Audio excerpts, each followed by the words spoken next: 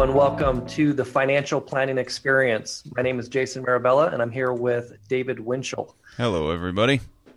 In this episode, we're going to talk about some of the different service models that exist in the financial services industry. Many people call themselves financial planners, wealth managers, financial advisors, or even financial consultants. But what they do and the client experience they actually deliver can be very different. Before we get into it, I want to mention that ultimately, the ethics and the competence of the person that you're working with, along with aligning the scope of your advisor's services with your needs, is most important. I think it's also important to mention that our target market is very different than a firm that works with the high net worth. They have tax and estate challenges that are very different from those who we serve. That being said, having a conversation about the differences between advisors and the potential conflicts that do exist will empower you to make the best decision for you and your family. We do clearly have a bias. We have a strong bias about how we think advisors should work with their clients to provide the most objective, meaningful, and comprehensive advice possible. The model we advocate is called fee-only financial planning. Fee-only planners act as fiduciaries. This is the highest legal duty of one party to another. And since fee-only planners do not sell products like life insurance and annuities or take commissions, they can provide truly objective advice.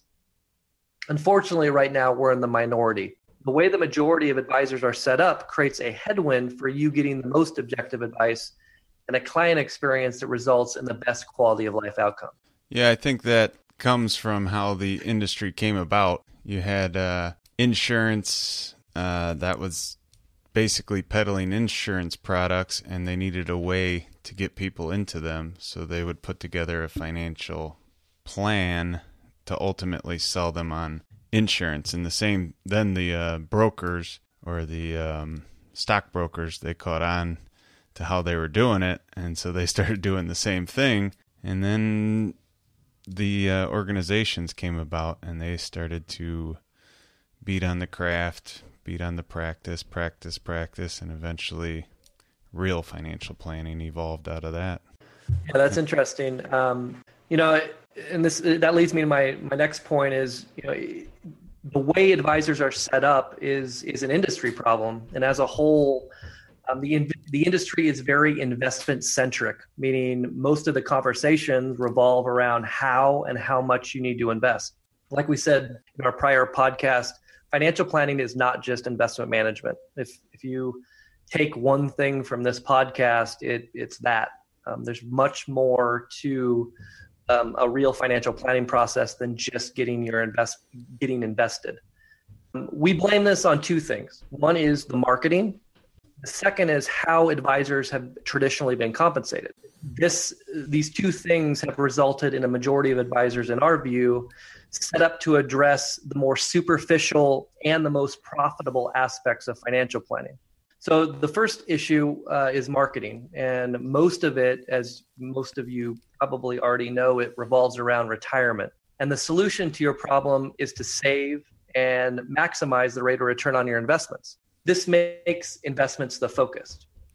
It has led to the belief by many people that investment management is financial planning, or even worse, if you don't have investment assets, then you can't benefit from working with a financial planner. The second is many advisors charge based on the size of your investment account. Again, putting laser focus on your investments.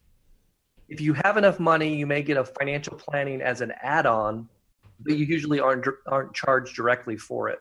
During my career, I've seen a lot of instances where advisors who do add planning as an add-on offer what we like to call financial planning light, where the focus is heavily on areas that can be monetized, investments and insurance planning. Planning becomes just a conduit to developing an investment recommendation or buying life insurance and other products, usually from the same advisor. This is a huge conflict of interest. Selling a product to fulfill the recommendation that your advisor just gave you is a bad idea in our view. We see it as actually the main reason why so many permanent life insurance and annuity contracts get sold to people who don't need them. Also, advisors who make investment management their main value proposition are more likely to be enticed what I like to call the active management marketing story, even in the face of a huge amount of evidence that it's not prudent. Difficult to provide an evidence-driven approach when you're trying to sell people on the idea that you can do better than they otherwise could. They basically try to convince you that they can do something that you can't, which is predict the future. Unfortunately, nobody has a crystal ball. Well, I think a lot of people have crystal balls, but most of them don't work. And I have a good quote for summing that kind of thing you just set up. It's it's in a book called The Little Book of Common Sense Investing by Jack Bogle. He's kind of the founder of index investing. And it says, "It's amazing how difficult it is for a man to understand something if he's paid a small fortune not to understand it."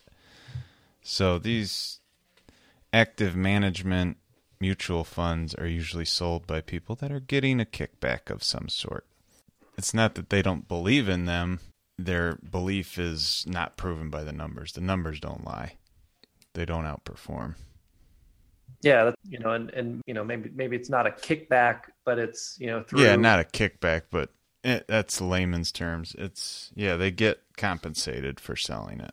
Yeah. Well, I agree with that. They get compensated more than if they were to sell a Vanguard index fund. Yeah. Well, at the very least they can rationalize a higher fee, because if you can sell the fact that you can earn a percentage over and above the market return, then clients will pay more for that, right? So, and then in my instance, I brought up that if you're leading with investments, then it's difficult to advocate for index funds, because people can go out and or at least they think that there's not a good reason for people to work with them, because people can go out and just buy the index funds on their own. Right. So they're much more likely to have that or use actively managed funds, or develop a investment strategy based on stock selection, or trying to predict the economic environment, the future economic environment, and so forth. Mm-hmm. So the last thing is, advisors can only work with people who have investment assets to manage. When you have the model that you're getting paid through the investment accounts, then the people that don't have investments, it's very difficult to serve them. And since most people in America don't have much in the way of investments outside of the retirement plans at work, it's left a majority of people underserved, including younger people, who is actually our target market. We work with a lot of people in Generation X and Y. Most of our clients are under the age of 55, and that's not indicative of most financial planning practices right now. The other thing is if the advisors that do try to go down and serve people with less assets, it creates a bad incentive to sell a commission-based product to make that relationship viable, because they're looking for other income streams, because the assets under management that they're being paid doesn't make the relationship profitable. So a couple of reasons the industry is set up like this. One is no payments directly out of your bank account. Chances are you don't notice it very much. When it comes out of your investments, these are assets that you're thinking about, that are for the future.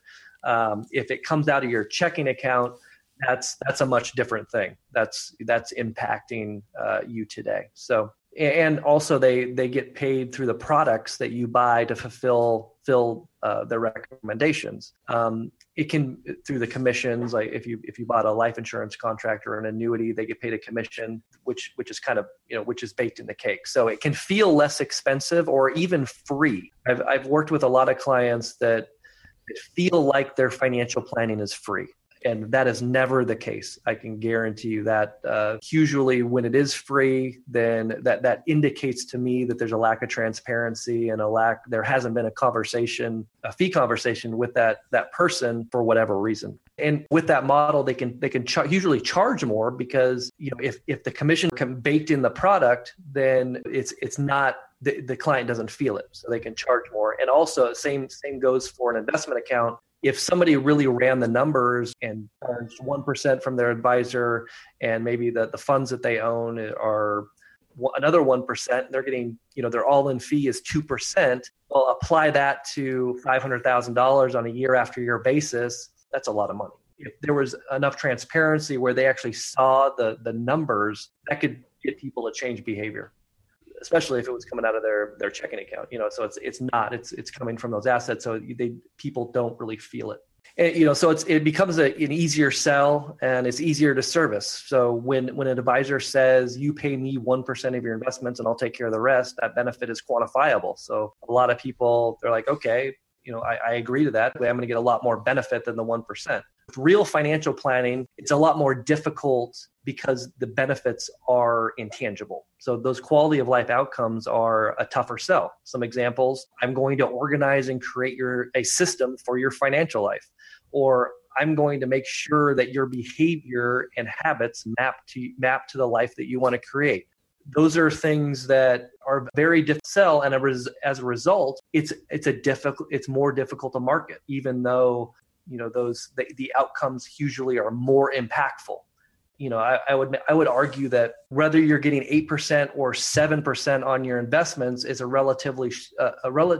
pretty superficial outcome relative to the potential of a real financial planning process that can be really life-changing. So how do we get people to focus on what matters, or what we think matters, and eliminate the incentives that create so many conflicts of interest? Our planning and coaching programs offer a process of what we think a real financial planning process should look like, and a pricing structure that maps to your life, creates those great outcomes, and applies, and very importantly, applies to all people. It's our belief that real financial planning should be more about managing behavior versus managing money. We look at it as much more of a coaching relationship where we're walking through that journey with our clients, that as they evolve, as bad things happen, as good things happen, we're having those calls.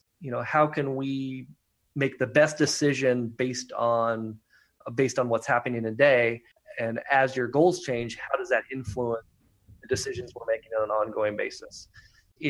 Investment management is important, but when you look at it with that perspective, investments become a much more ancillary part of it. It's just one piece, and that's the way we believe it should be looked at.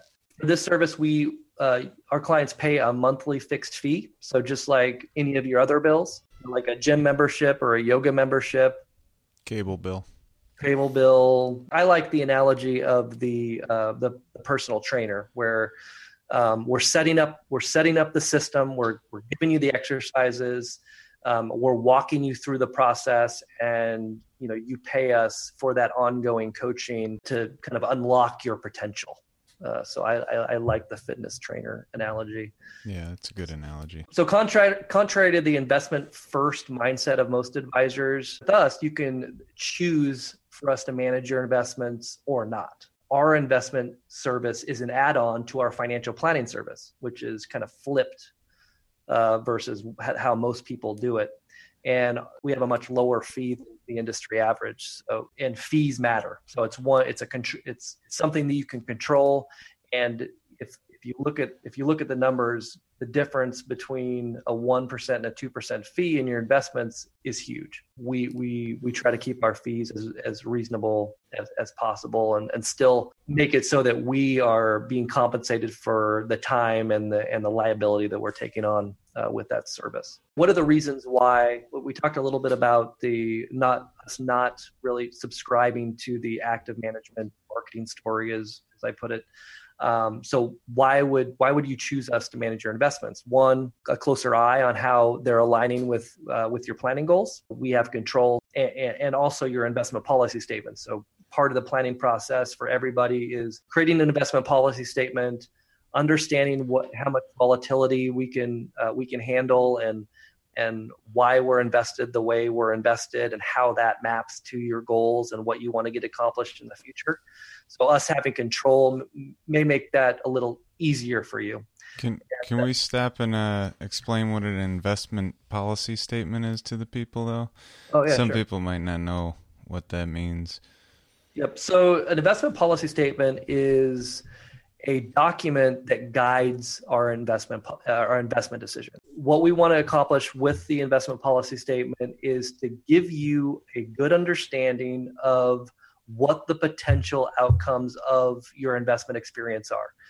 We try to give you a perspective on if we went through another 2008 event, if we went through another 2013 type bull market, how would that portfolio react, to prepare you emotionally for those outcomes so that you don't make an emotional decision once we're there. So it's a document to keep you on track. For me, I think it's the best tool that we have to put the client in the position and get them and put some numbers to the potential loss that they could incur through stock and bond investing. Yeah, because in a 30-year period, it's not a matter of if we're going to have a pullback. It's going to be when. Yeah, highly focused on the risk side. It's not so much focused on the return side. The market is going to give us the returns it gives us, but it's understanding the risk side. How much risk am I taking based on how I'm invested? We look at it both for new clients. We look at it how, we make an evaluation of how they're currently invested and what we would change. And we actually sign the document. So we're both buying into that investment policy statement, so that when we do get into that we're in that moment where we're more emotional, the market's just gone down quite a bit, we're down 20%.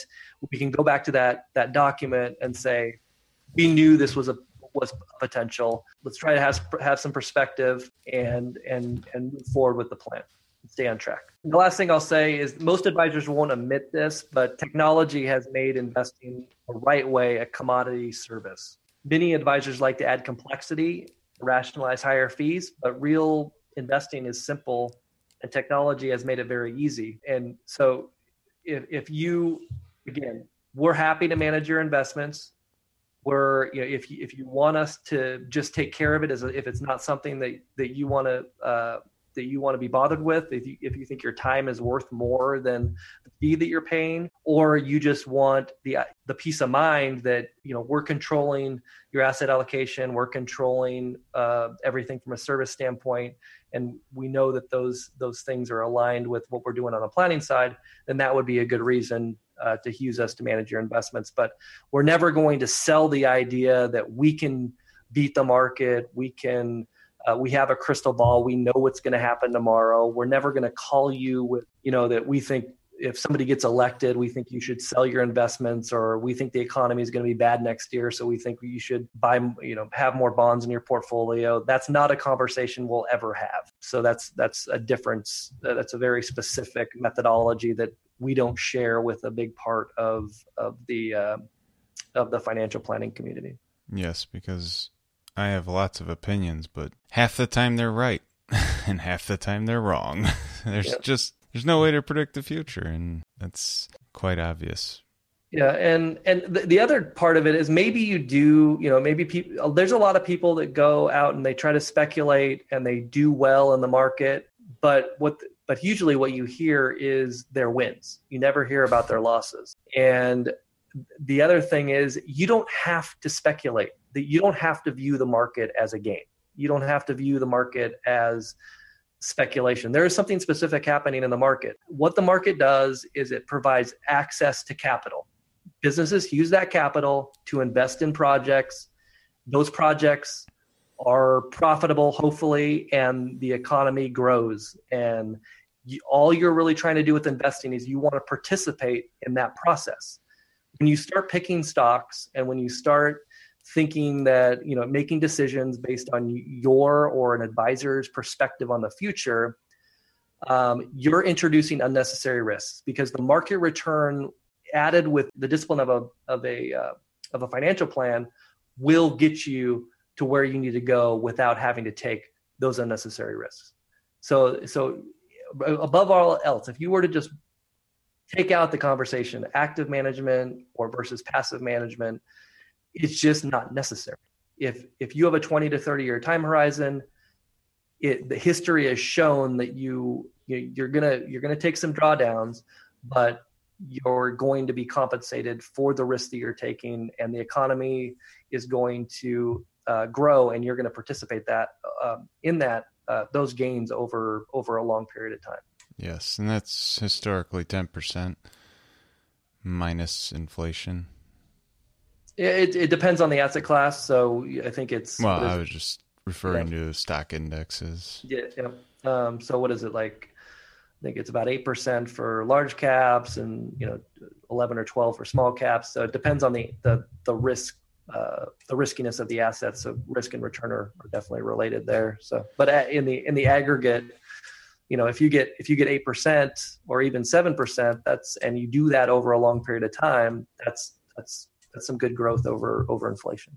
The thing I'd like to say is we don't actually ever take your money. It's in a separate company. It's always in your control. We just tell you where to put it, or, according to the investment policy, we put it in the right spots, but it's never like in our bank accounts or anything. So we don't ever have control of your money. We can't liquidate your account in any way or anything like that. But bringing us on board as your investment manager, or we could call it a quarterback, we're just part of your money team, and we're quarterbacking your money. So we're running, you may have a tax accountant or an attorney to help you with legal matters in finance, and we would just be helping you with your investments and anything else we can help you with in the money world,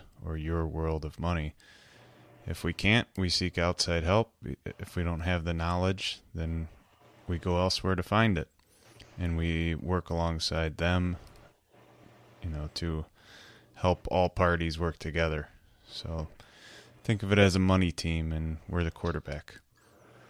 Definitely. Yeah. Part of being a fee-only advisor is bringing in that outside team for the areas outside of our expertise. So an example of that would be estate planning attorneys, CPAs, insurance agents, and other kind of more specific professionals in with other issues of financial planning. So yeah, we do act as the quarterback, and that brings up a good point where, what do we do when somebody does need life insurance and annuities?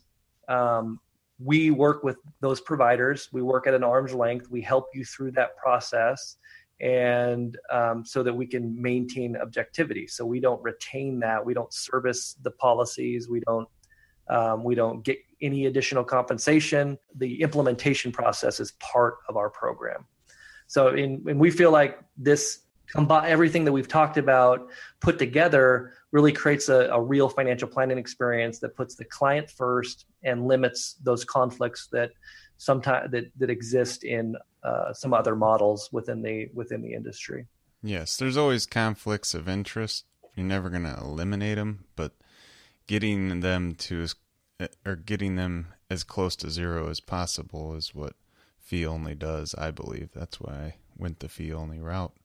Yep, exactly. So I think that's all we had. Do you have anything to add before we close? I think I'm good.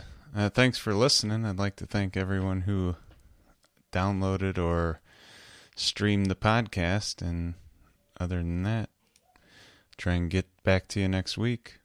Yeah, and I'll close with, we talked about last time where we wanted to provide specific action plans at the end of each podcast. It's a little different these first three because we're setting the stage. So there's not going to be, specific action plans that tie to any specific action.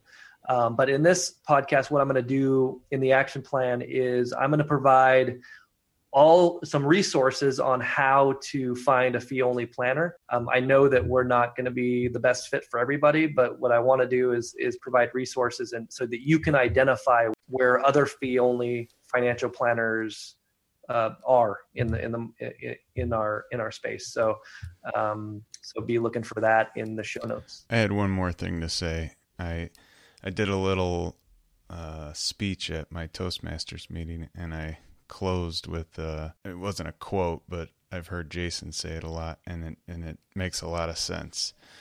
It's, I implore you, or I would like you to give your financial life the priority that it deserves. Too many people do not give it the priority. Yep. So that's what I'd like you to do. Yeah, that's the first step. Make a commitment and set the time aside and be intentional. That's half the battle. Yeah, it is. All right. Thank you for listening. And if you want to follow us on Twitter, you can follow us at HenfruitFP. We also have a Facebook page, facebook.com/HenfruitFP. We'd love to have you join us as part of our community. And as always, we offer a free suite of financial tools on our website to get you started, get you organized, and to get what we call understand your financial reality. We're going to talk about these the things in the context of the tools. So if you're going to be a regular listener of the podcast, I would recommend that you sign up for a free account. You can do that by going to henfruit.com. Thank you, and appreciate you listening, and take care. See you next week. All right. Take care, everybody. Bye.